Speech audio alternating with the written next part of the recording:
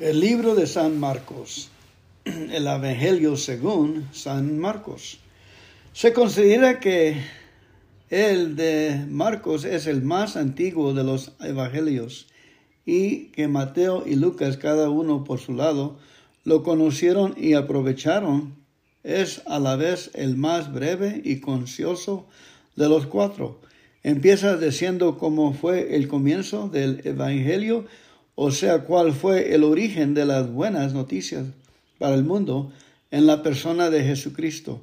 Y para el escritor sagrado, el evangelio comenzó con el ministerio de Juan el Bautista en el desierto, y con el bautismo y la tentación de Jesús. En paralelo con Mateo, refiero luego al ministerio público de Jesús en Galilea, el viaje de Galilea y Jerusalén y los sucesos de la última semana, con la muerte y resurrección del Señor. Este libro presenta a Jesús en continua actividad.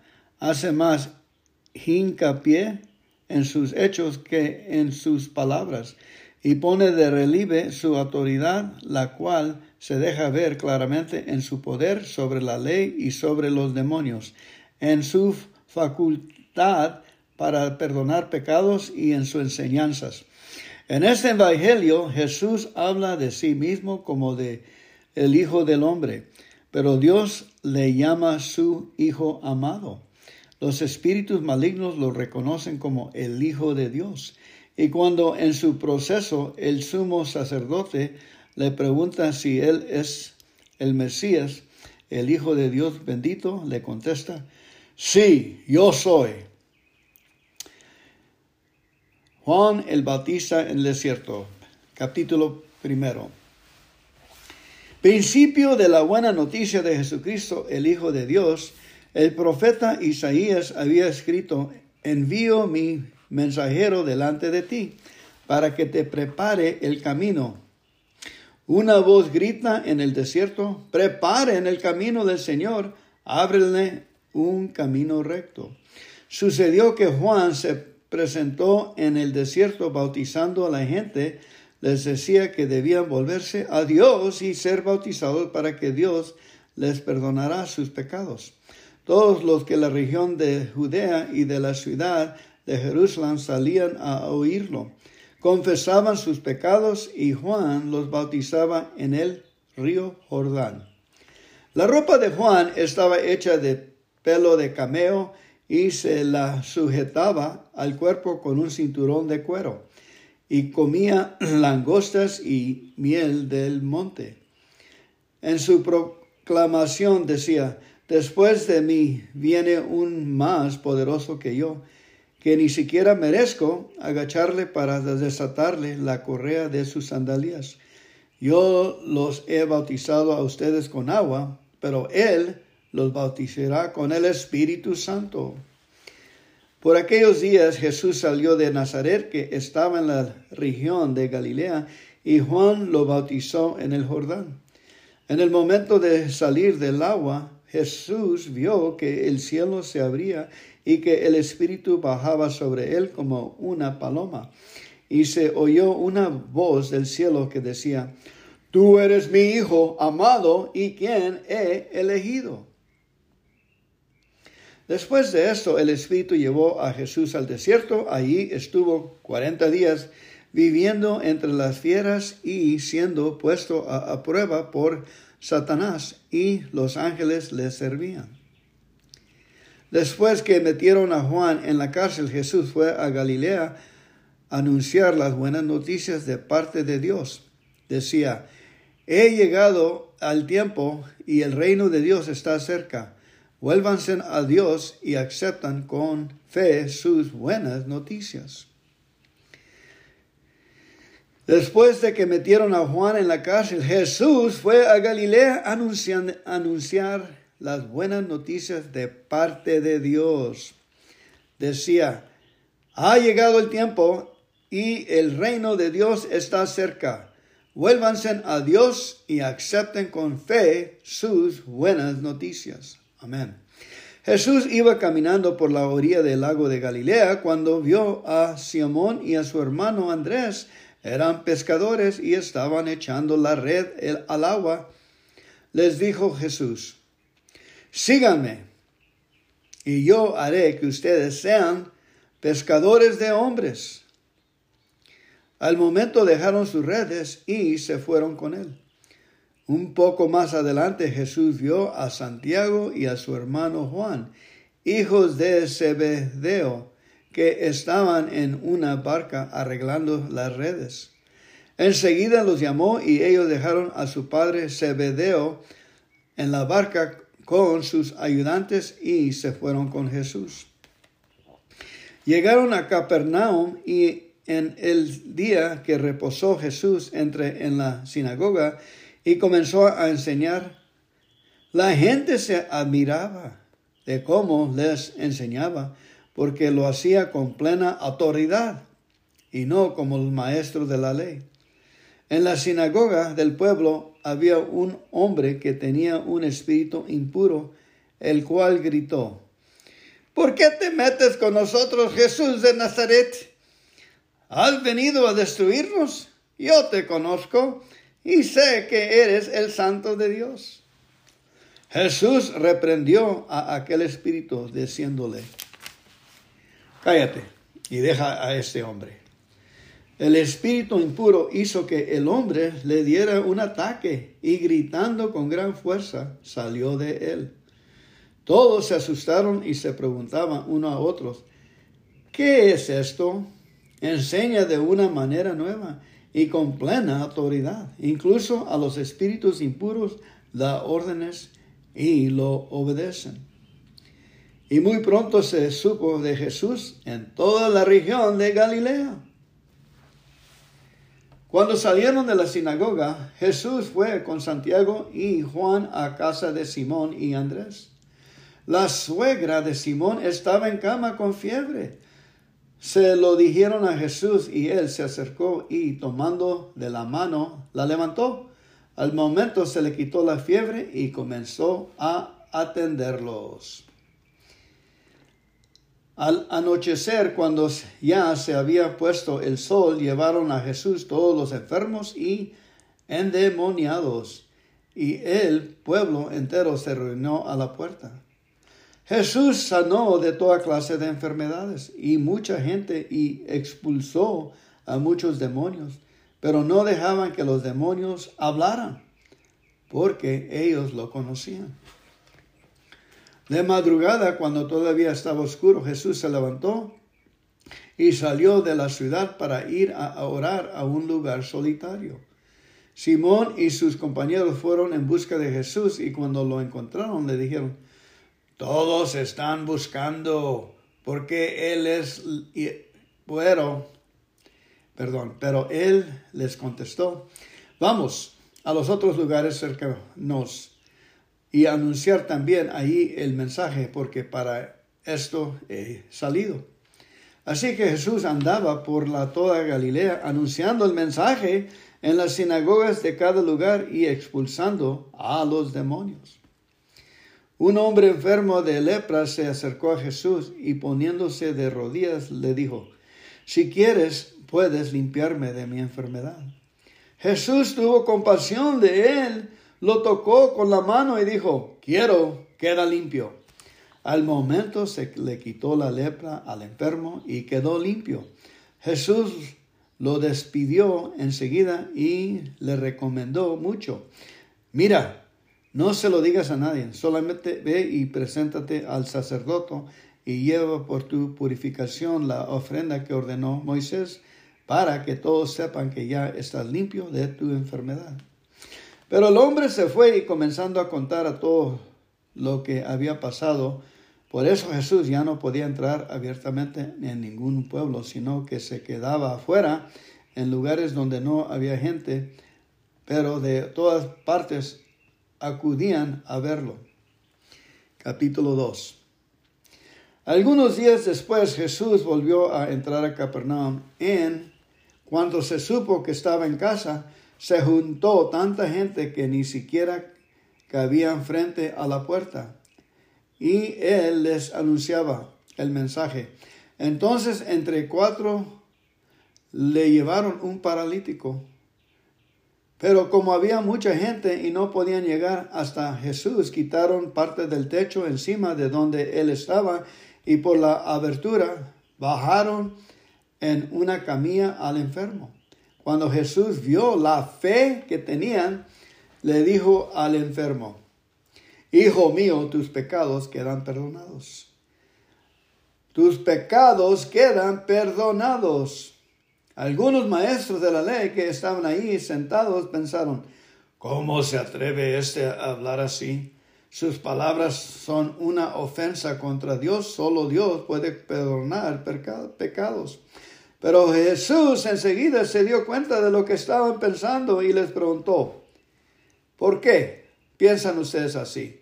¿Qué es más fácil decir al paralítico: tus pecados quedan perdonados? O decirle: levántate, toma tu camilla y anda.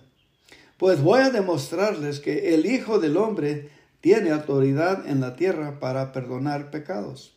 Entonces le dijo al paralítico: a ti te digo, levántate y toma tu camilla y vete a tu casa. El enfermo se levantó en el acto y tomando su camilla salió de allí, y la vista de todos, a la vista. Por eso todos se admiraron y alabaron a Dios diciendo: nunca hemos visto una cosa así. Después fue Jesús otra vez a la orilla del lago. La gente se acercaba a él y él les enseñaba. Al pasar vio a Levi, hijo de Alfeo, sentado en el lugar donde cobraba los impuestos para Roma. Jesús le dijo: sígueme. Levi se levantó y lo siguió. Sucedió que Jesús estaba comiendo en casa de Levi, y muchos de los que cobraban impuestos para Roma y otra gente de mala fama estaban también sentados a la mesa, junto con Jesús y sus discípulos, pues eran muchos los que los seguían. Al ver los fariseos y maestros de la ley que Jesús comía con todos aquellos, preguntaron a los discípulos: ¿cómo es que su maestro come con cobradores de impuestos y pecadores? Jesús lo oyó y les dijo: los que están sanos no necesitan médico, sino los enfermos. Yo no he venido a llamar a los buenos, sino a los pecadores. Una vez estaban ayunando los seguidores de Juan el Bautista y los de fariseos, y algunas personas fueron a Jesús y le preguntaron: los seguidores de Juan y los de los fariseos ayunan, ¿por qué no ayunan tus discípulos? Jesús les contestó: ¿acaso puede ayunar los invitados a una boda mientras el novio está con ellos? Mientras está presente el novio no pueden ayunar, pero llegará el momento en que se lleven al novio. Cuando llegue ese día, entonces sí ayunarán. Nadie arregla un vestido viejo con un remiendo de tela nueva, porque el remiendo nuevo encoge y rompe el vestido viejo, y el desgarrón se hace mayor. Ni tampoco se echa vino nuevo en cueros viejos, porque el vino nuevo hace que se reviente los cueros, y se pierde tanto el vino como los cueros.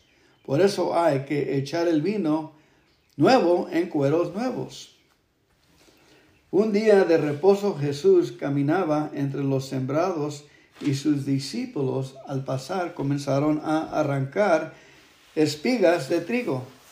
Los fariseos le preguntaron: oye, ¿por qué hacen tus discípulos algo que no están permitidos hacer en los días de reposo? Jesús les dijo: ¿nunca han leído ustedes lo que hizo David en una ocasión en que él y sus compañeros tuvieron necesidad y sintieron hambre? Pues siendo Abiatar sumo sacerdote, David entró en la casa de Dios y comió de los panes sagrados a Dios, que solamente a los sacerdotes se les permitía comer, y dio también a la gente que iba con él. Jesús añadió: El día de reposo se hizo para el hombre, y no el hombre para el día de reposo. Por eso el Hijo del Hombre tiene autoridad también sobre el día de reposo. Capítulo 3. Jesús entró otra vez a una sinagoga y había en ella un hombre que tenía una mano tulida. Y espían a Jesús para ver si lo sanaba en el día de reposo, así tener de que acusarlo. Jesús le dijo entonces al hombre que tenía la mano tulida: levántate y ponte allí en medio. Luego preguntó a los otros: ¿qué está permitido hacer el día de reposo en el día? ¿El bien o el mal? ¿Salvar una vida o destruirla? Pero ellos se quedaron callados. Jesús miró entonces con enojo a los que le rodeaban, y entristecido porque no querían entender, le dijo a aquel hombre: extiende la mano. El hombre la extendió y su mano quedó sana. Pero en cuando los fariseos salieron, comenzaron a hacer planes con los del partido de Herodes para matar a Jesús. Jesús, seguido por la mucha gente de Galilea, se fue con sus discípulos a la orilla del lago. Cuando supieron que las grandes cosas que hacía, también acudieron a verlo muchos de Judea, de Jerusalén, de Idumea, del oriente del Jordán y de la región de Tiro y Sidón. Por eso Jesús encargó a sus discípulos que le tuvieran lista una barca para evitar que la multitud lo apretara, porque había sanado a tantos que todos los enfermos se echaban sobre él para tocarlo. Y cuando los espíritus impuros le veían, se ponían de rodillas delante de él y gritaban: ¡tú eres el Hijo de Dios! Pero Jesús les ordenaba severamente que no hablaran de él en público. Jesús después subió a un cerro y llamó a los que le pareció bien. Una vez reunidos, eligió de entre ellos a 12 para que los acompañaran y para mandarlos a anunciar el mensaje. A estos les dio el nombre de apóstoles y les dio autoridad para expulsar a los demonios. Estos son los 12 que escogió: Simón, a quien puso el nombre de Pedro; Santiago y su hermano Juan, hijo de Zebedeo, y quienes llamó Boanerges, es decir, hijo del trueno; Andrés, Felipe, Bartolomé, Mateo, Tomás y Santiago, hijo de Alfeo, Tadeo, Simón, el celote, y Judas Iscariote, que después traicionó a Jesús. Después entró Jesús en una casa y otra vez se juntó tanta gente que ni siquiera podían comer él y sus discípulos. Cuando lo supieron, los parientes de Jesús fueron a llevárselo, pues decían que se había vuelto loco. También los maestros de la ley que habían llegado de Jerusalén decían: Belzebú, el propio jefe de los demonios, es quien les ha dado a este hombre el poder de expulsarlos.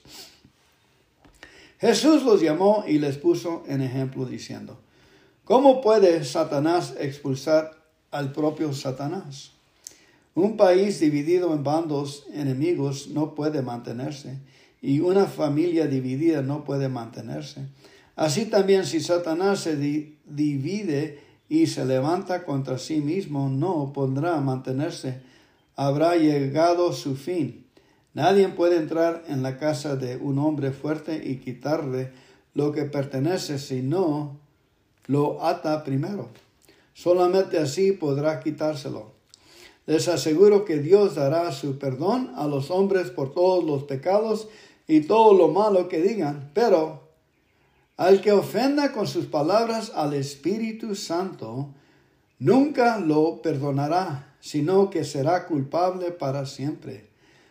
Esto lo dijo de Jesús porque ellos afirmaban que tenían un espíritu impuro. Entre tanto llegaron la madre y los hermanos de Jesús, pero se quedaron afuera y mandaron llamarlo. La gente que estaba sentada alrededor de Jesús le dijo: tu madre, tus hermanos y tus hermanas están afuera y te buscan. Él les contestó: ¿quiénes son mi madre y mis hermanos? Luego, mirando a los que estaban sentados a su alrededor, añadió: estos son mi madre y mis hermanos, pues cualquiera que hace la voluntad de Dios, ese es mi hermano, mi hermana y mi madre. Capítulo 4. Otra vez comenzó Jesús a enseñar a la orilla del lago.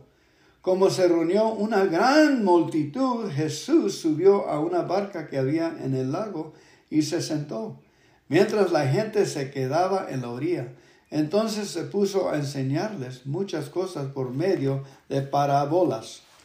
En su enseñanza les decía: oigan esto, en un sembrador salió a sembrar, y al sembrar una parte de la semilla cayó en el camino, y llegaron las aves y se la comieron. Otra parte cayó entre las piedras donde no había mucha tierra. Esa semilla brotó pronto porque la tierra no era muy honda. Pero el sol al salir la quemó y como no tenía raíz se secó. Otra parte de la semilla cayó entre espinos y los espinos crecieron y la ahogaron. De modo que la semilla no dio grano.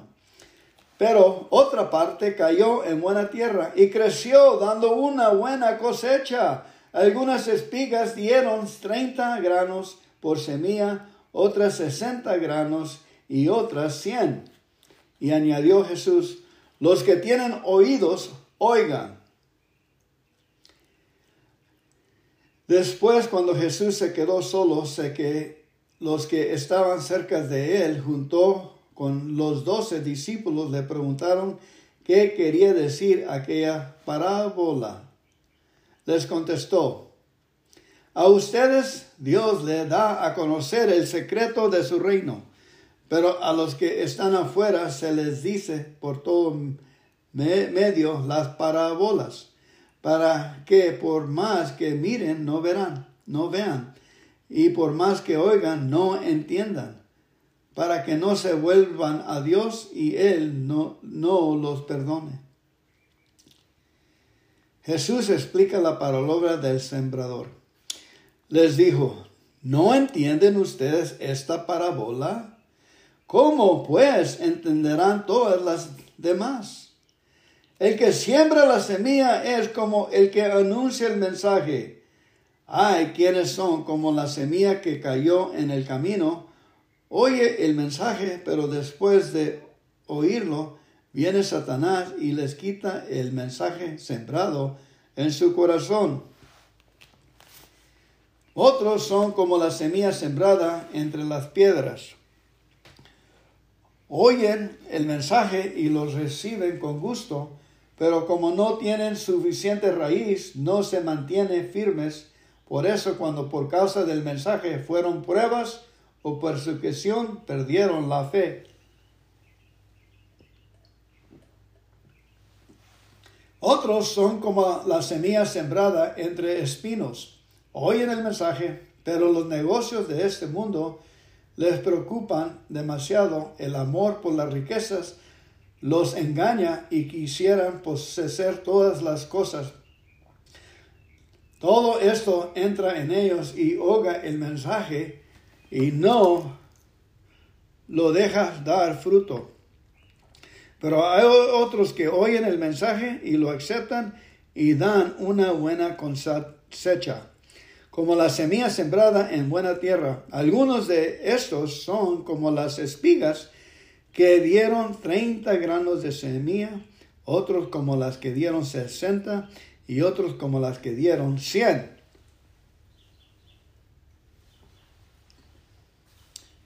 También les dijo: ¿acaso se trae una lámpara para ponerla bajo a un cajón o debajo de la cama? No. Una lámpara se pone en alto para que alumbre. De la misma manera, no hay nada escondido que nos llegue a descubrirse, ni nada secreto que no llegue a ponerse en claro. Los que tienen oídos, oigan. También les dijo, fíjense en lo que oyen. Con la misma medida con que ustedes midan, Dios los medirá a ustedes y les dará todavía más. Pero al que tiene se le dará más, pero al que no tiene, hasta lo poco que tiene se le quitará. Jesús dijo también, con el reino de Dios sucede como con el hombre que siembra semilla en la tierra, que tanto se duerme como si está despierto, lo mismo de noche de que día, la semilla nace y crece sin que él sepa cómo. Y es que la tierra produce por sí misma, primero brota una hierba, luego se forma la espiga, y más tarde los granos que llenan la espiga. Y cuando ya el grano está maduro, lo recoge porque ha llegado el tiempo de la cosecha. También dijo Jesús, ¿a qué se parece el reino de Dios? ¿O con qué podremos compararlo? Es como una semilla de mostaza que se siembra en la tierra. Es la más pequeña de todas las semillas del mundo, pero una vez sembrada, crece y se hace mayor que todas las otras plantas del huerto, con ramas tan grandes que hasta las aves pueden añadir bajo su sombra. De esa manera les enseñaba Jesús el mensaje por medio de muchas parábolas como estas y hasta donde podían entender. Pero no les decía nada sin parábolas, aunque a sus discípulos se lo explicaba todo aparte. Al anochecer de aquel mismo día, Jesús dijo a sus discípulos, vamos al otro lado del lago. Vamos al otro lado del lago. Entonces dejaron a la gente y llevaron a Jesús en la barca, y que ya estaba, y también otras barcas le acompañaban. En esto se desató una tormenta, como un viento tan fuerte que las olas caían sobre la barca, de modo que se llenaba de agua. Pero Jesús se había dormido en la parte de atrás, apoyado sobre una almohada. Los despertaron y le dijeron, Maestro, ¿no te importa que nos estemos hundiendo? Jesús se levantó y dio una orden al viento y dijo al mar, calla, quieto. El viento se calmó y todo quedó completamente tranquilo. Después dijo Jesús a sus discípulos, ¿por qué tienen tanto miedo? ¿Todavía no tienen fe? Pero ellos estaban llenos de miedo y se preguntaban unos a otros, ¿quién será este que hasta el viento y el mar lo obedecen? Bienvenido, familia. Vamos a leer Marcos, el libro de Marcos, empezando con capítulo 5. El endemoniado de Gerasa. Llegaron a otro lado del lago, a la tierra de Gerasa. En cuanto Jesús bajó de la barca, se le acercó un hombre que tenía un espíritu impuro. Ese hombre había salido de entre las tumbas, porque vivía en ellas. Nadie podía sujetarlo, ni siquiera con cadenas. Pues aunque muchas veces lo habían atado de pies y manos con cadenas, siempre les había hecho pedazos, sin que nadie lo pudiera dominar. Andaba de día y de noche por los cerros y las tumbas, gritando y golpeándose con piedras. Pero cuando vio de lejos a Jesús, echó a correr y, poniéndose de rodillas delante de él, le dijo a gritos, no te metas conmigo, Jesús, Hijo de Dios Altísimo, te ruego por Dios que no me atormentes. Hablaba así porque Jesús le había dicho espíritu impuro, deja a ese hombre. Jesús le preguntó, ¿cómo te llamas? Él contestó, me llamo Legión, porque somos muchos. Y rogaba mucho a Jesús que no enviara los espíritus fuera de aquella región. Y como cerca de allí, junto al cerro, había gran número de cerdos comiendo. Los espíritus le rogaron, mándanos a los cerdos y déjanos entrar en ellos. Jesús les dio permiso, y los espíritus impuros salieron del hombre y entraron a los cerdos. Esos que eran unos 2,000 echaron a correr, pendiendo abajo hasta el lago, y allí se ahogaron. Los que cuidaban de los cerdos salieron huyendo y fueron a contar en el pueblo y por los campos lo sucedido. La gente acudió a ver lo que había pasado, y cuando llegaron a donde estaba Jesús, vieron sentado vestido y en su cabal juicio el endemoniado que había obtenido la legión de espíritus. La gente estaba asustada, y los que habían visto lo sucedido con el endemoniado y con los cerdos, se le contaron a los demás. Entonces comenzaron a rogarle a Jesús que se fuera de aquellos lugares. Al volver Jesús a la barca, el hombre que había estado endemoniado le rogó que lo dejara ir con él. Pero Jesús no se lo permitió, sino que le dijo, vete a tu casa con tus parientes y cuéntales todo lo que el Señor te ha hecho y cómo ha tenido compasión de ti. El hombre se fue y comenzó a contar por los pueblos de Decápolis lo que Jesús había hecho por él, y todos se quedaron admirados. Cuando Jesús regresó en la barca al otro lado del lago, se le reunió mucha gente y él se quedó en la orilla. En esto llegó uno de los jefes de la sinagoga, llamado Jairo, que al ver a Jesús se echó a sus pies y se le rogó mucho, diciéndole, mi hija está muriendo, ven a poner tus manos sobre ella para que sane y viva. Jesús fue con él y mucha gente lo acompañaba, apretujándose a su alrededor. Entre la multitud había una mujer que desde así 12 años estaba enferma con derrames de sangre. Había sufrido mucho a manos de muchos médicos y había gastado todo lo que tenía sin que la hubiera servido de nada. Al contrario, iba de mal en peor. Cuando oyó hablar de Jesús, esta mujer se le acercó por detrás entre la gente y le tocó la capa, porque pensaba, tan solo que llegue a tocar su capa, quedará sana. Al momento, al derramar de sangre se detuvo y sintió en el cuerpo que ya estaba curada de su enfermedad.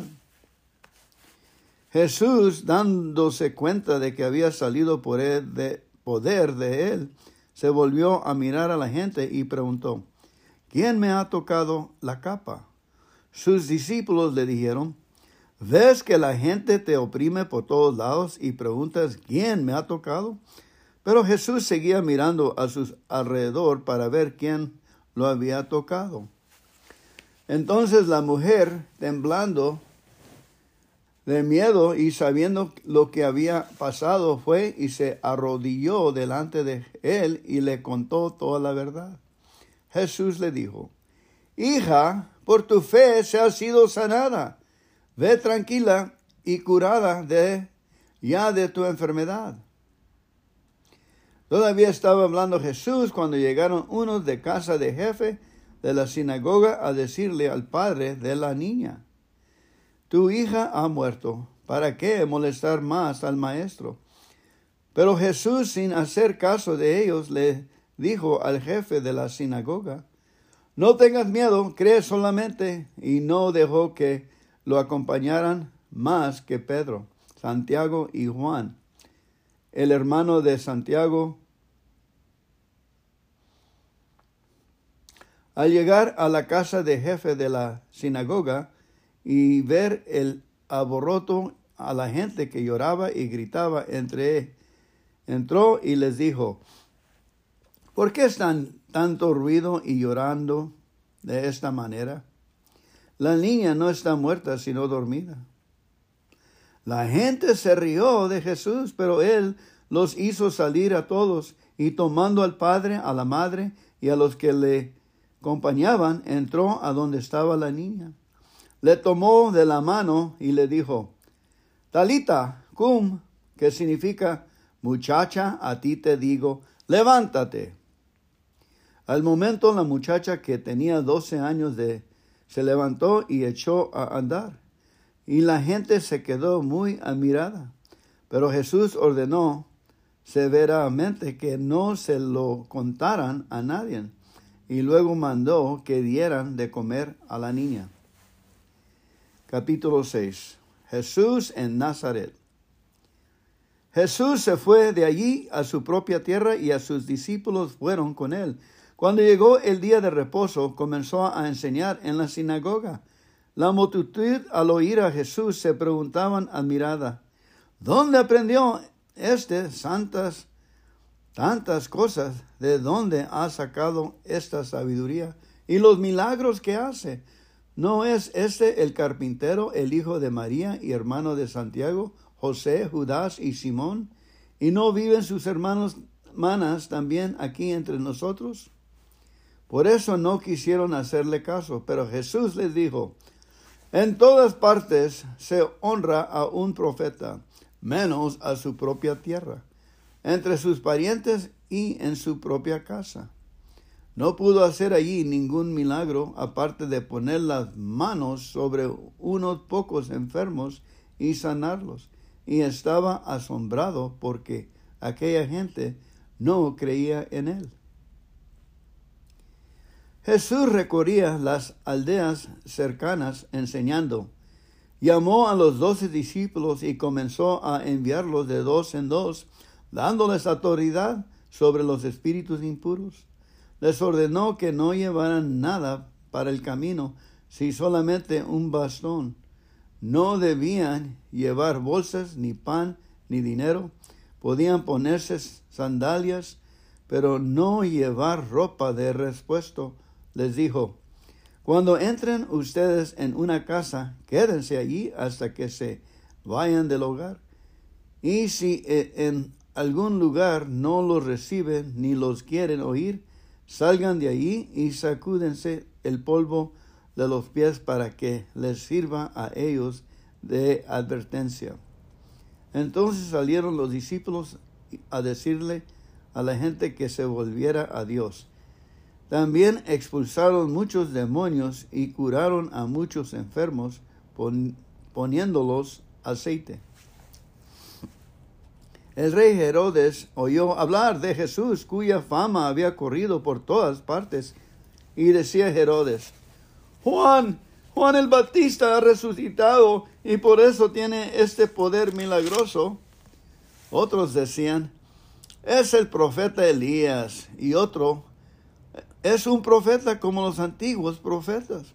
Pero Herodes, al oír estas cosas, decía: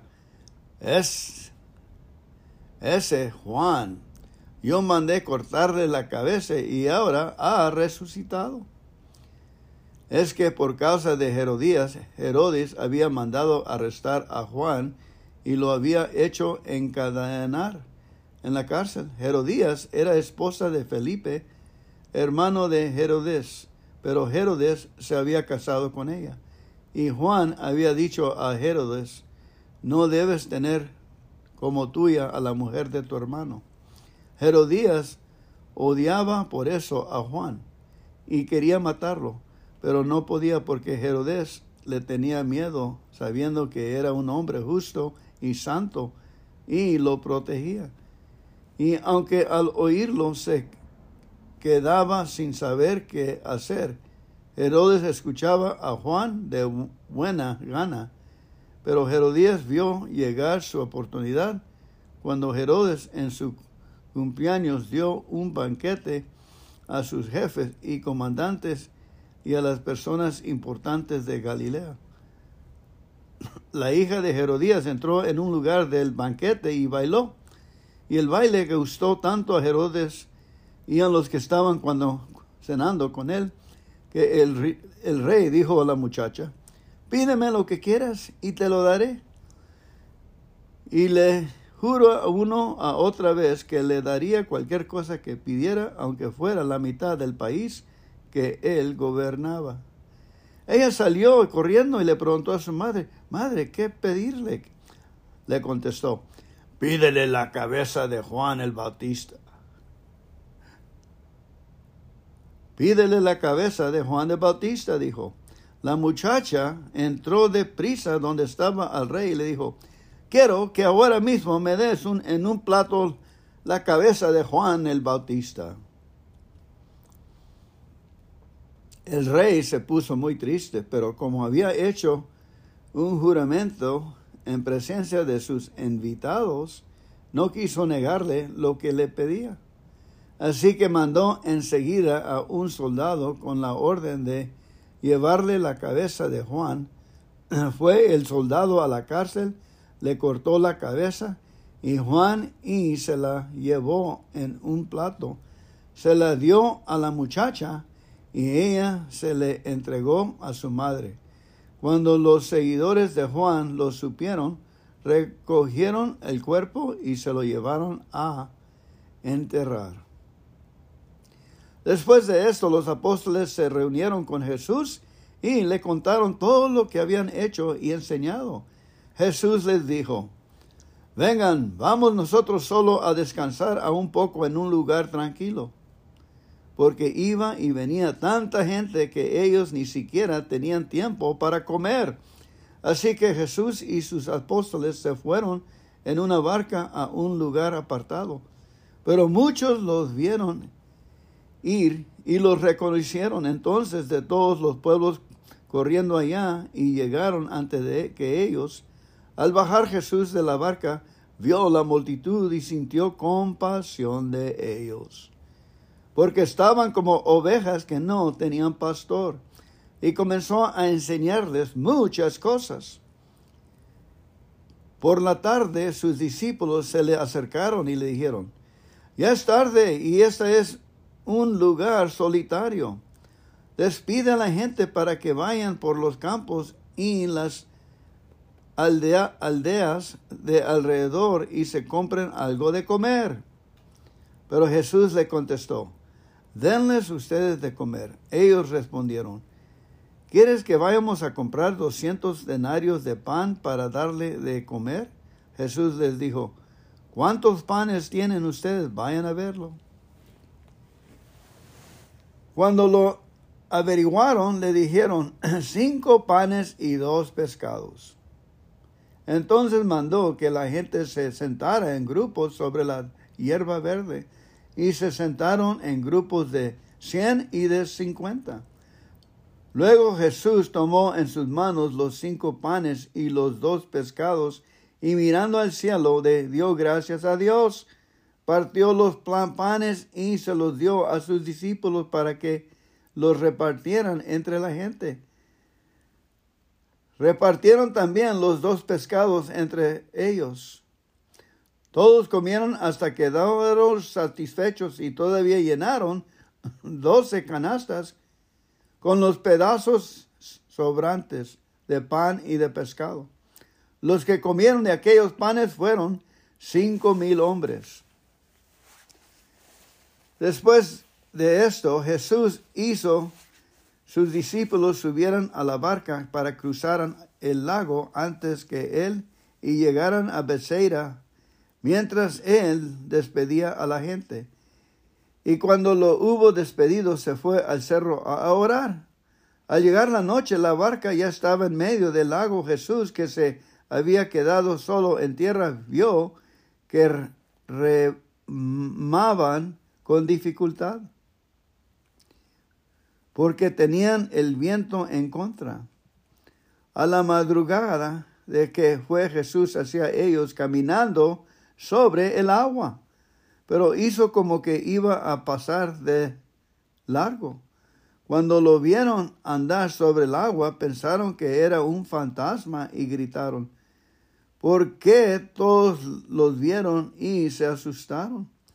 Pero enseguida él les habló diciéndoles, tengan valor, soy yo, no tengan miedo. Pero enseguida él les habló diciéndoles, tengan valor, soy yo, no tengan miedo. Subió a la barca y se calmó el viento, y ellos se quedaron muy asombrados porque no habían entendido el milagro de los panes, pues tenían el entendimiento oscurecido. Cruzaron el lago y llegaron a la tierra de Genesaret, donde amarraron a la barca a la orilla. Tan pronto como bajaron de la barca, la gente reconoció a Jesús corriendo por toda aquella región y comenzaron a llevar en camillas a los enfermos a donde sabían que estaba Jesús y donde quería que él entraba, ya fuera en las aldeas, en los pueblos o en los campos. Ponían a los enfermos en las calles y le rogaban que los dejara tocar siquiera el borde de su capa, y todos los que lo tocaban quedaban sanos. Capítulo 7. Los que realmente ensucia lo que. Los judíos y especial los fariseos seguían la costumbre de los antepasados de no comer sin antes lavarse las manos debidamente. Cuando llegaron a casa después de haber ido al mercado, no comen nada lo que compran allí sin antes lavarlo bien. Cierto día se acercaron a Jesús algunos fariseos y maestros de la ley que habían venido de Jerusalén. Al ver que los discípulos de Jesús comían sin lavarse las manos, comenzaron a criticarlos y les preguntaron a Jesús, ¿por qué tus discípulos no siguen las costumbres que desde hace mucho han practicado nuestros antepasados? ¿Por qué comen sin haberse lavado las manos? Jesús les respondió, ustedes son unos hipócritas. Dios tiene razón cuando dijo por medio del profeta Isaías, este pueblo dice que me obedece, pero en verdad nunca piensa en mí. De nada sirve que ustedes me alaben, pues inventan reglas y luego las enseñan diciéndole, y en vano me hacen caso, no me hacen caso. Y en vano me honran, enseñando como doctrinas mandamientos de hombres, porque dejando el mandamiento de Dios, tenías la tradición de los hombres, las lavaduras de los jarros y de los vasos de beber, y hacías otras muchas cosas semejantes.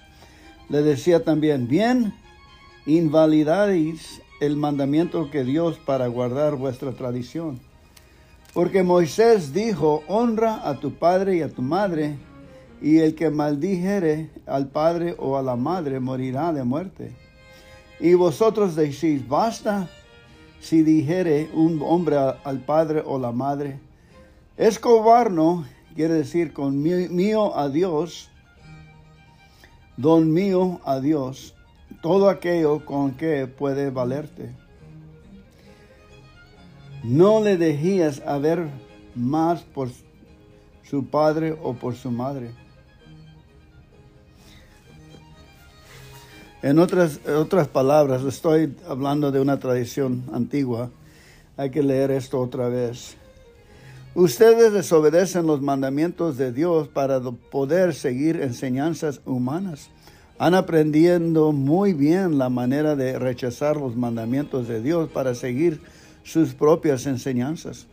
Porque Moisés dijo, obedezcan y cuidan a su padre y a su madre. Y también dijo, el que maldiga a su padre o su madre tendrá que morir. Sin embargo, ustedes enseñan que un hijo no tiene la obligación de ayudar a sus padres si les dice, no puedo ayudarlos porque todo lo que tengo se lo he ofrecido a Dios.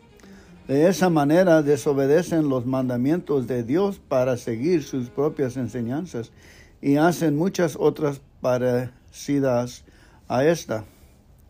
Luego Jesús llamó a la gente y dijo, escúchenme todos y entiendan bien, la comida que entra por su boca no los hace impuros delante de Dios. Los que los hace impuros son los insultos y malas palabras que salen de su boca. Otra vez, luego Jesús llamó a toda la multitud y les dijo, óideme todos y entender, nada hay fuera del hombre que entre en él que le pueda contaminar, mas lo que sale de él, aquello es lo que contamina al hombre. En otras palabras, lo que repetimos es lo que nos contamina.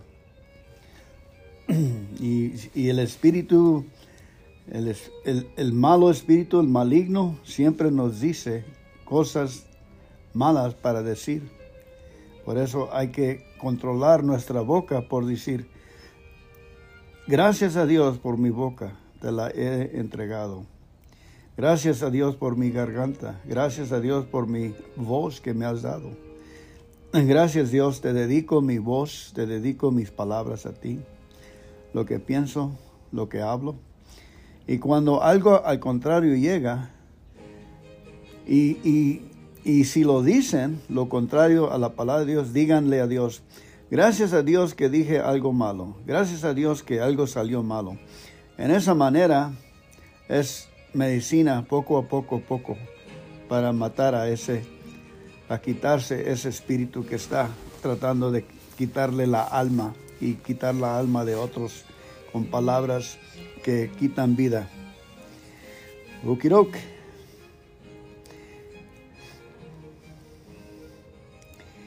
Y díjoles, también vosotros estéis así sin entendimiento, porque los apóstoles y apartados de la multitud habían entrado en casa. Los apóstoles le preguntaron sobre la parábola.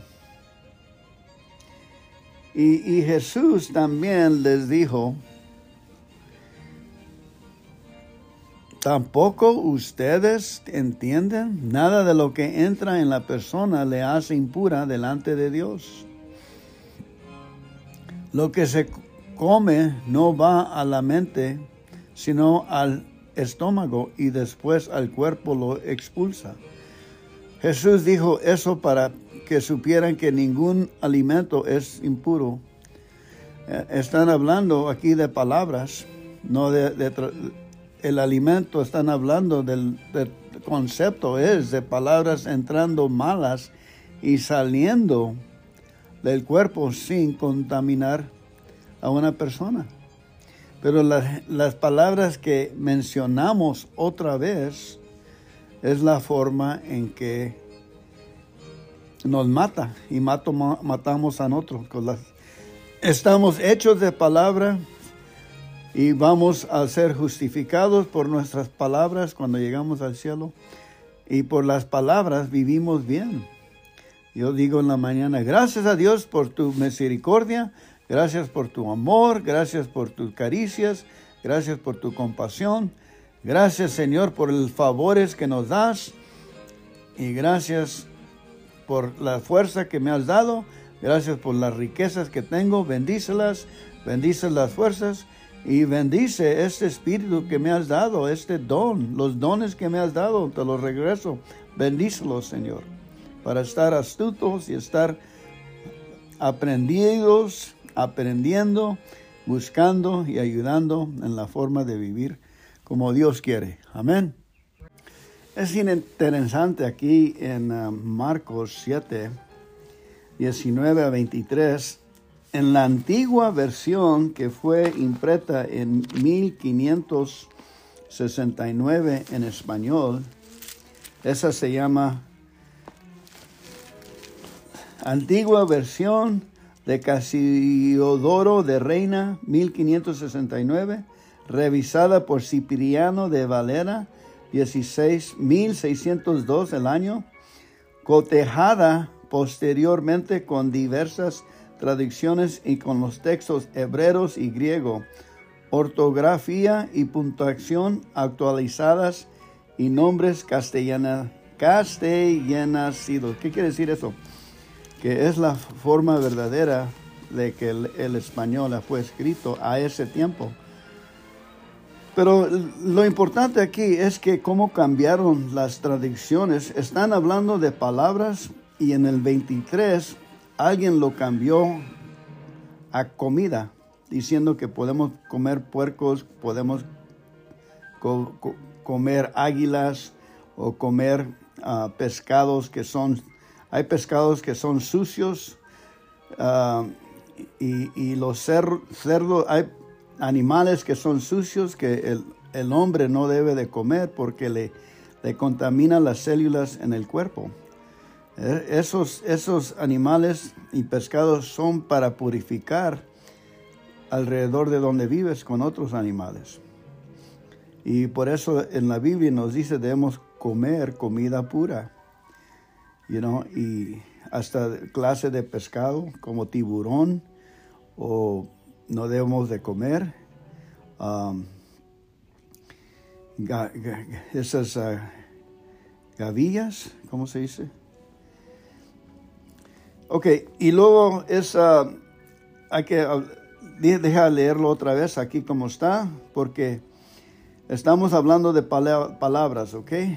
Ustedes ya entienden esto, pero hay otros de nosotros que necesitamos que caiga bien en el corazón y que miremos que ese espíritu maligno que nos dice, me estás matando, o cosas así, esa cosa viene directamente del diablo, viene directamente de un malo espíritu. Cuando uno tiene una boca grosera y se contamina a él mismo y a otras personas, eso está viniendo del malo. Ahí va otra vez. En la original escritura dice, la verdadera pureza. Y llamando a todas las multitudes, les dijo, oídme todos y entienden. Nada hay fuera del hombre que entre en él que le pueda contaminar. No hay nada. Mas lo que sale de él, aquello es lo que lo contamina al hombre. Si alguno tiene oídos para oír, oiga. Y apartado de la multitud, habiendo entrado en casa, les preguntaron sus discípulos sobre la parábola. Y díjoles también, ¿vosotros estás así sin entendimiento? ¿Estás sin entender? ¿No entiendes que todo lo que fuera que entra en el hombre no lo puede contaminar? Estamos hablando de palabras, ¿ok? Porque no entra en su corazón, sino en el vientre y sale a la secreta, al baño. Esto decía, haciendo limpias todas las viandas. 19. Porque no entra el corazón, pero entra al estómago y se sale por el baño y purga todas las carnes que uno entra, todas las cosas. Más decía que lo que del hombre sale, lo que sale para afuera del hombre contamina al hombre. Porque de dentro del corazón de los hombres salen los malos pensamientos, los adulterios, las fornicaciones, los homicidios. Y allí uno tiene que controlar sus pensamientos, porque de allí salen todo lo demás. Los hurtos, las avaricias, las maldades del engaño, las desvergüenzas, el ojo maligno, las injurias, la soberbia, la insensatez, de lo que uno habla con esa forma para salir. Todas estas maldades de dentro salen y contaminan al hombre. Qué interesante en Marcos aquí, en esto. Está hablando de palabras, no está hablando de comida. Alguien lo cambió. Y te apuesto que fue un sacerdote con mucho orgullo. Porque lo voy a leer otra vez en otra traducción. Cuando Jesús dejó a la gente y entró a la casa, los discípulos preguntaron qué significaba esta enseñanza. Él les respondió: ¿tampoco ustedes entienden? Nada de lo que entra en la persona le hace impura delante de Dios. Nadie en lo que le entra a una persona o lo que oye lo hace impuro. Lo que se come no va a la mente, sino el estómago. Es un ejemplo ahí, hablando de palabras. Y después el cuerpo lo expulsa. Jesús dijo eso para que supieran que ningún alimento es impuro, y también dijo: lo que hace impuro delante de Dios a la gente. Sí, es esto lo que dijo. Jesús dijo esto para que supiera que ninguno. Estamos hablando de palabras, no estamos hablando de comida. Estamos mirando nosotros lo que dice Jesús aquí, no que lo que dice el comentario. Y también dijo: lo que hace impura delante de Dios a la gente. ¿Se acuerdan aquí que el enemigo te quiere sacar de lo que es importante? Divertirte a comida, sino que darte lo que es importante, es los pensamientos y las palabras que sale de uno. Es lo que lo hace uno impuro. No estamos hablando de comida. Lo que hace impuro delante de Dios a la gente es lo que la gente dice y hace. Dice y hace. Uno lo piensa primero y luego lo hace. Porque si alguien dice cosas malas es porque es malo y siempre está pensando en el mal. Y en cómo hace cosas indecentes, o robar, o matar a otros, o ser infiel en el matrimonio. Esa gente vive pensando solamente en cómo hacerse rica, o en hacer maldades, engañar, ser envidiosa, insultar, maldecir a otros, o ser necia y orgullosa. Porque de dentro del corazón de los hombres salen los malos pensamientos, los adulterios, las fornicaciones, los homicidios, los hurtos, las avaricias, las maldades, el engaño, las desvergüenzas, el ojo maligno, las injurias, la soberbia, la insensatez. Todas estas maldades de dentro salen y contaminan al hombre. ¿Y cómo purificarse uno? Hay que alabar a Jesús y darle gracias a Jesús que salió cosas malas de corazón. Interesante cómo la gente ha cambiado la forma de cómo describir la Biblia.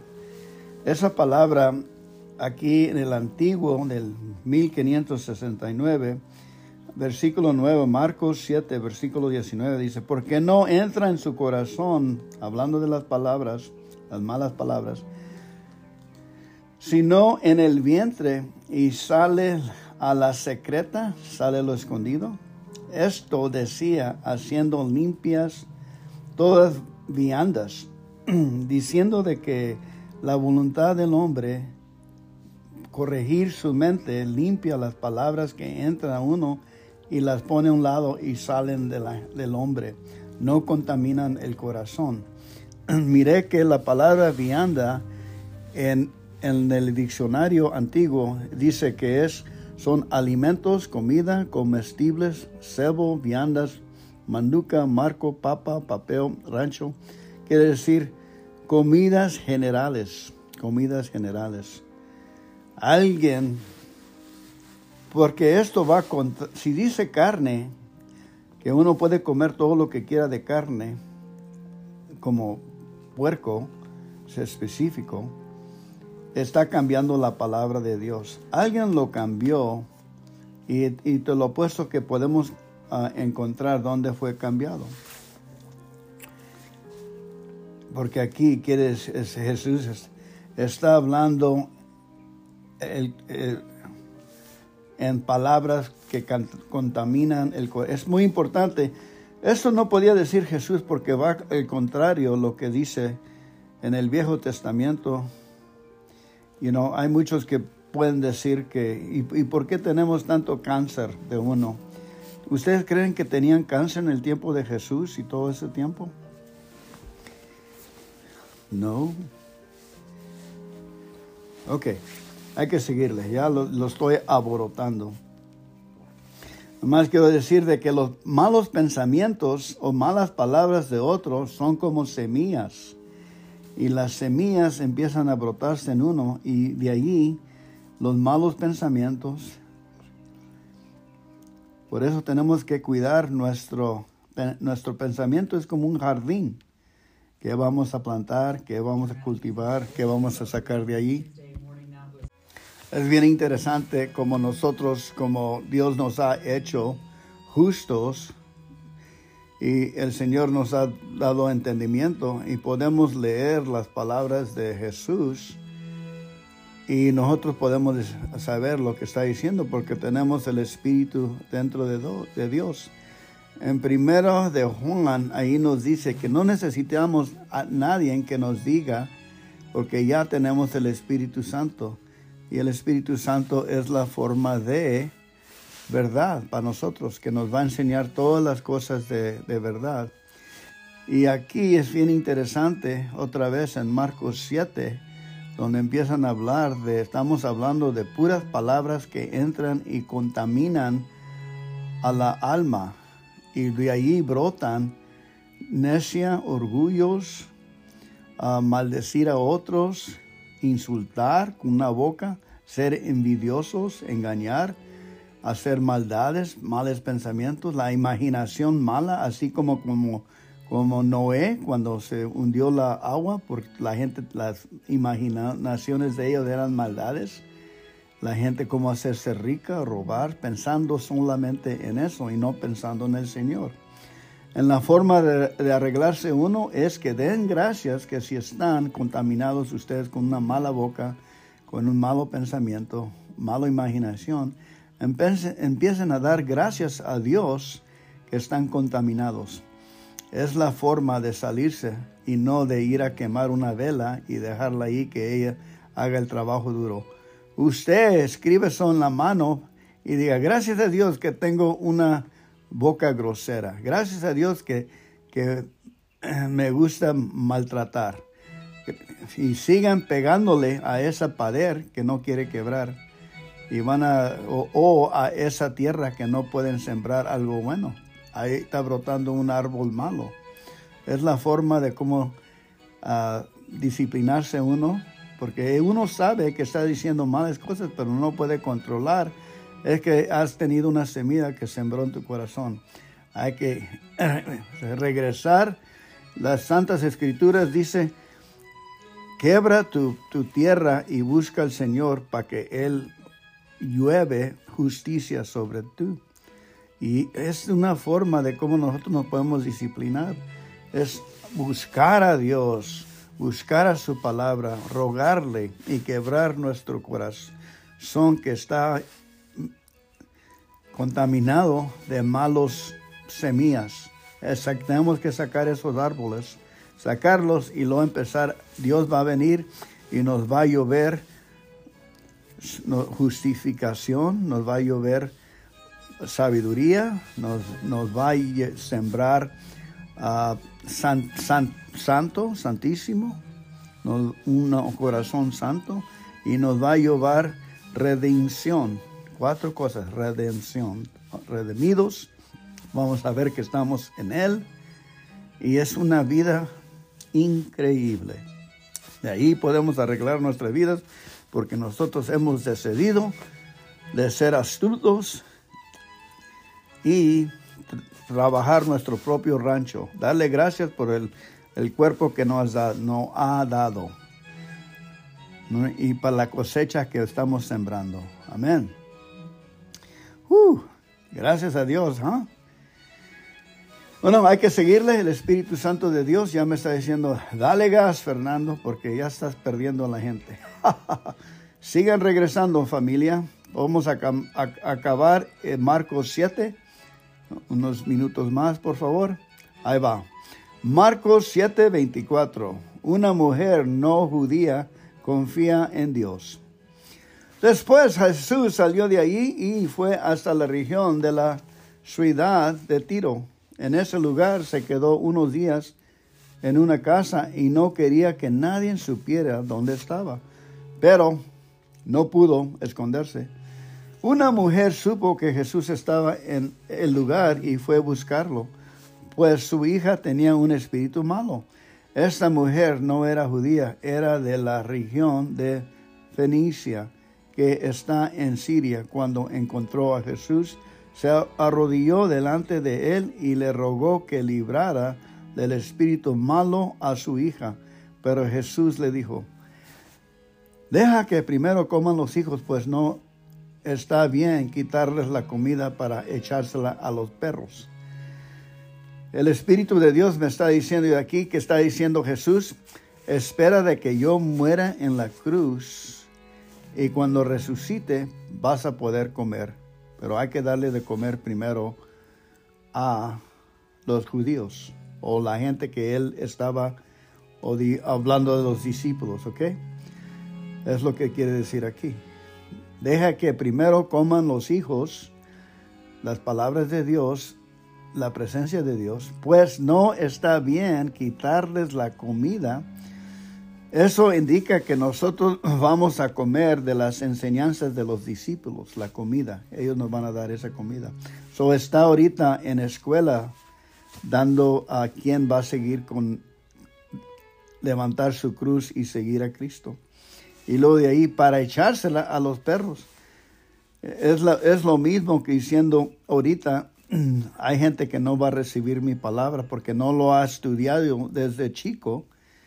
Y por eso es más explicarle a la gente que desde chico ha aprendido los salmos, los proverbios, todos los 5 primeros libros de la Biblia. Y esos discípulos sí lo hicieron. Así en la escuela, así crecieron teniendo esa oportunidad. Y ellos en sus corazones ya sabían quién era el rabí, quién era el maestro, quién de ellos había dedicado su vida más a memorizar salmos, proverbios, casi toda la Biblia. Y por eso indicaba echazársela a los perros. Era la gente de que a un tiempo no tenían nomás la lumbre de que deben de estar con Dios, es lo único que tenían, pero no tenían la palabra. Pero ahí estaba diciéndole que sí van a tener la oportunidad para comer cuando Él resucite. El Espíritu Santo se va a dado y va a estar como el aire. ¿Me entienden o no? Y ella le contestó: Señor, yo no quiero esperar a eso, yo lo quiero ahorita. Eso es cierto, pero aún los perros, la gente hambrienta, comen las sobras que se les caen a los hijos debajo de la mesa. A lo mejor Jesús la estaba viendo a ver si tenía ella el don de entrar al reino de Dios, y sí lo tuvo. Es una prueba. Por eso hay que seguirle nosotros, dándole gracias a Dios por nuestra mala actitud si no estamos bien, ¿ok? No pueden maldecirse uno o tratarlo con sus propias fuerzas, porque si son inteligentes, pueden mirar sus pasados y mirar que no ha trabajado y siguen en esa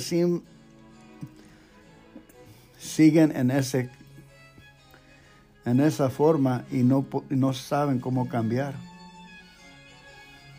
Y ahora me están juzgando a mí, pero tratando de decirles que den gracias por sus problemas y quédense inquietos. Es la forma de ponerse un poco de medicina, y tienen que darse una inyección como 12 veces a lo mínimo, 8 a 12 veces, para que uno se empiece a entrar el amor del Espíritu de Dios y lo saque las impurificaciones del cuerpo de uno. 7:29, Jesús le dijo: Mujer, es muy cierto lo que dices. Vete tranquila a tu casa, pues el demonio ya salió de tu hija. La mujer regresó a su casa y cuando llegó encontró a su hija acostada en la cama. El demonio ya había salido de ella. Jesús volvió a salir de la región de Tiro, pasó por la región de Sidón y llegó al lago de Galilea, en el territorio de Decápolis. Allí le llevaron a Jesús un hombre sordo y tartamudo, y le rogaron que pusiera las manos sobre él para sanarlo. Jesús tomó al hombre y lo llevó aparte, lejos de la gente. Luego puso sus dedos en los oídos del hombre y le puso saliva en la lengua. Después miró al cielo, suspiró y dijo, Éfata, palabra que significa ábrete. Éfata. Ok, hay que nosotros tener...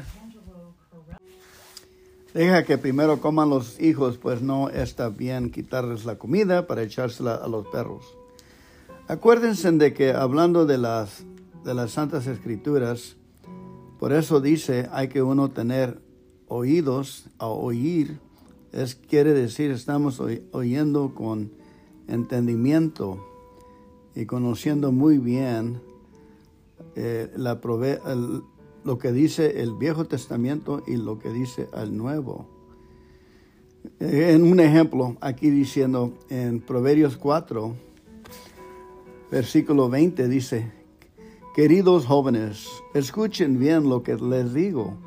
Grábate bien mis enseñanzas y no te apartes de ellas, pues son una fuente de vida para quienes las encuentran. Son el remedio para una vida mejor. Y sobre todas las cosas, cuida tu mente, porque ella es la fuente de la vida. No te rebajes diciendo palabras malas o indecentes. Pon siempre tu mirada en lo que está por venir, tu imaginación. Corrige tu conducta, afirma todas tus acciones. Por nada de este mundo dejes de hacer el bien. Apártate de la maldad. Amén. Yo sé que la maldad y haciendo el mal es cosechando malas cosas en el futuro por un placer de 1 minuto, 2 minutos. Para ser valiente es tener imaginación justo y seguir allá. Ese es un hombre, una mujer astutos, y Dios le ayuda con sus acciones a llegar a eso.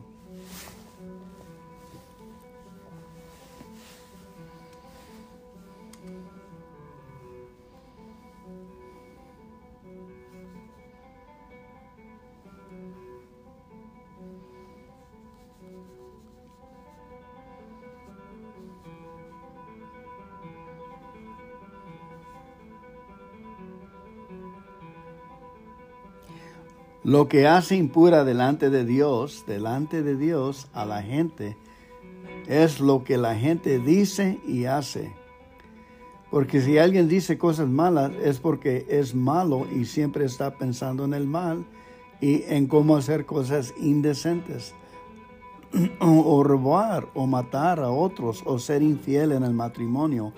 Esa gente vive pensando solamente en cómo hacerse rica y en hacer maldades, engañar, ser envidiosa, insultar y maldecir a otros, o en ser necia y orgullosos. ¿Qué más le podemos decir a ustedes? Deja que primero coman los hijos. Agrábesela esto muy bien en la cabeza, pues no está bien quitarles la comida para echarse a los perros. No traten de ir a cambiar ahorita a los perros. Primero llénense bien de la comida de Dios y arréglese a sí mismo.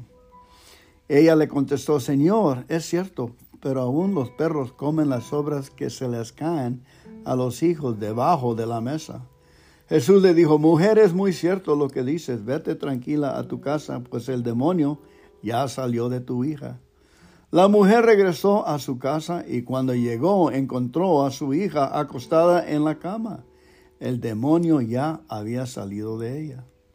Jesús volvió a salir de la región. ¿Te imaginas cómo entró el demonio? Entró el demonio por malas palabras. Así entró el demonio. Jesús volvió a salir de la región de Tiro, pasó por la región de Sidón y llegó al lago de Galilea, en el territorio de Decápolis. Jesús volvió a salir de la región de Tiro, pasó por la región de Sidón y llegó al lago de Galilea, en el territorio de Decápolis. Allí le llevaron a Jesús un hombre sordo y tartamudo y le rogaron que pusiera las manos sobre él para sanarlo. Jesús tomó al hombre y lo llevó aparte, lejos de la gente. Luego puso sus dedos en los oídos del hombre y le puso saliva en la lengua. Después miró al cielo, suspiró y dijo, Éfata, palabra que significa ábrete. Es importante nosotros suspirar al cielo y decirnos a nuestro cuerpo, a nosotros mismos, Éfata, ábrete, ábrete, para purificar nuestras almas, nuestras mentes, nuestros corazones, nuestras casas y nuestros hijos, con fe y amor. Versículo 35. En ese momento el hombre pudo oír y hablar normalmente. Jesús le ordenó a la gente que no se lo contara a nadie, pero cuanto más lo ordenaba, más lo contaba la gente, porque estaba muy admirada y decía, Jesús todo lo hace bien, hasta puede hacer que los sordos oigan y que los mudos hablen. Amén. Y acuérdense de que yo estaba mudo y era sordo en una forma de cuando entré a las cosas de Dios. Por ejemplo, no podía poner atención ya. Mi imaginación estaba bien dominada por tratando de esconder mis maldades. Y no fue en el grupo del 12 pasos de Alcohólico Anónimo donde me paré de ser necio y paré a recibir instrucciones y aceptar a Jesús en la cruz y decir, sí, lo necesito.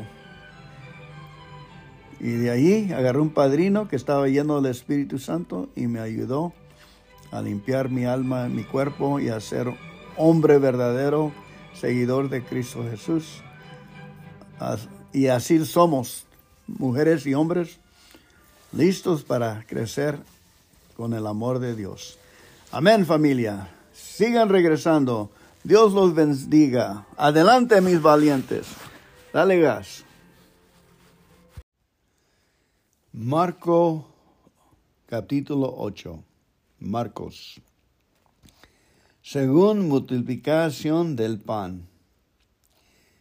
Un día mucha gente volvió a reunirse junto a Jesús. Como no tenían nada para comer, Jesús llamó a sus discípulos y les dijo, siento compasión de toda esta gente, ya han estado conmigo 3 días y no tienen nada de comer. Algunos han venido desde muy lejos, si los mando a sus casas sin comer pueden desmayarse en el camino.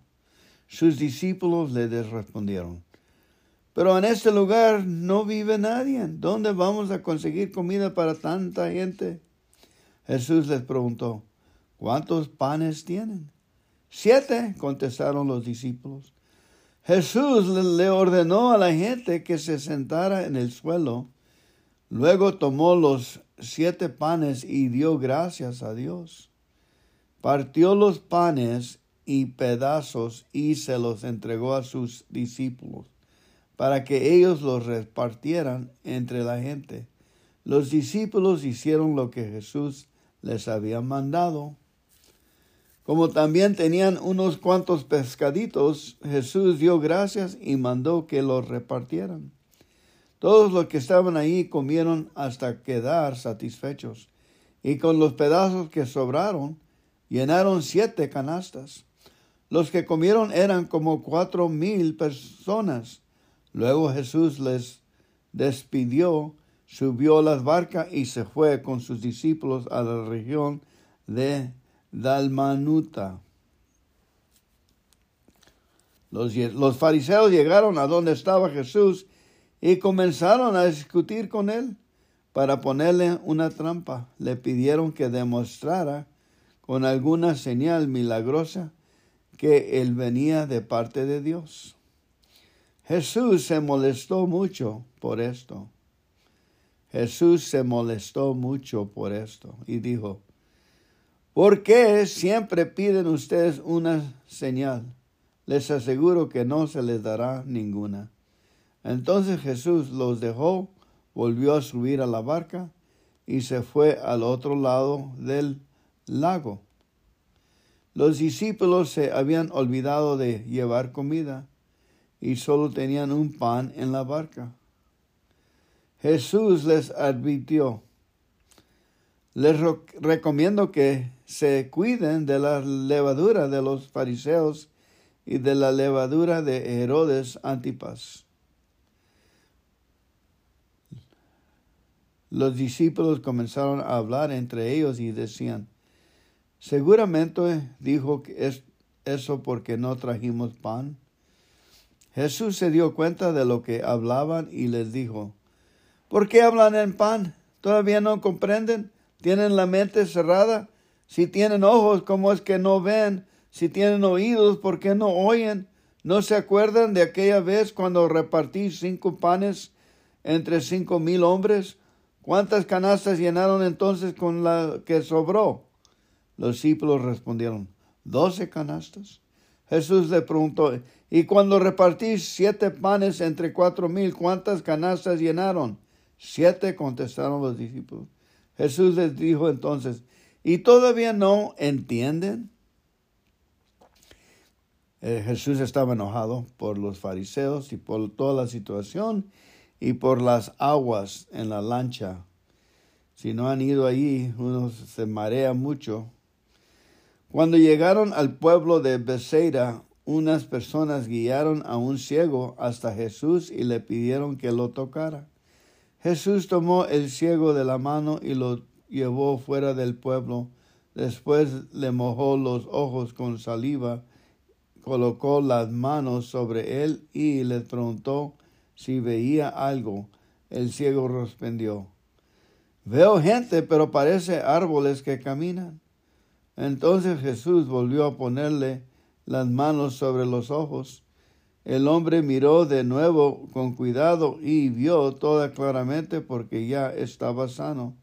Jesús le mandó que volviera a su casa y le dijo: no regreses al pueblo.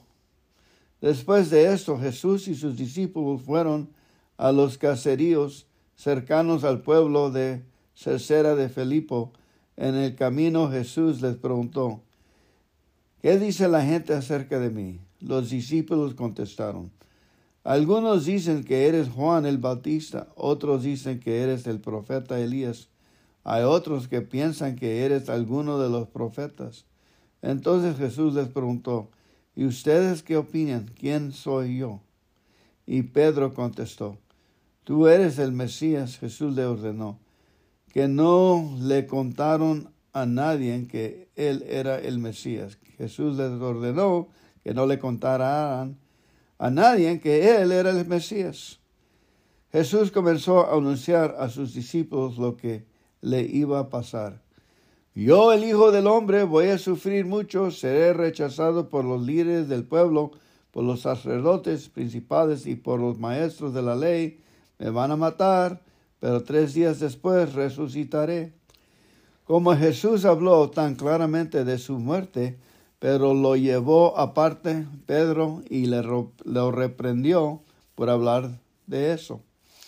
Pero Jesús se volvió a frente y a todos sus discípulos regañó: Pedro, estás hablando como Satanás. Apártate de mí, pues no entiendes los planes de Dios. Te comportas como cualquier ser humano. Hay que orar aquí.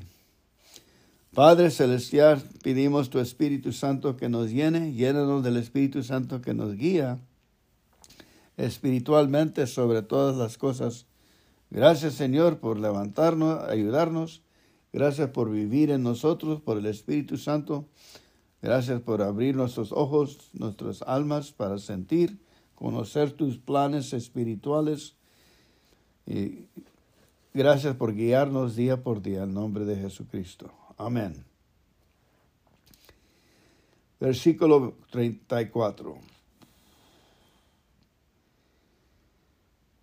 Después Jesús llamó a sus discípulos y a la gente y les dijo: Si ustedes quieren ser mis discípulos, tienen que olvidarse de hacer su propia voluntad. Tienen que estar dispuestos a morir en la cruz y hacer lo que yo les diga. Porque si solo les preocupa salvar la vida, la van a perder. Pero si deciden dar su vida por mí y por anunciar las buenas noticias, entonces se salvarán. De nada sirve que una persona gane todo lo que quiere en el mundo si al fin de cuentas pierde su vida. Y no hay nada que una persona pueda dar para salvar su vida. Delante de esta gente malvada que rechaza a Dios, no se avergüencen de mí, ni de mis palabras. Si lo hacen, yo, el Hijo del Hombre, avergonzaré de ustedes cuando venga con el poder de mi Padre y con sus ángeles.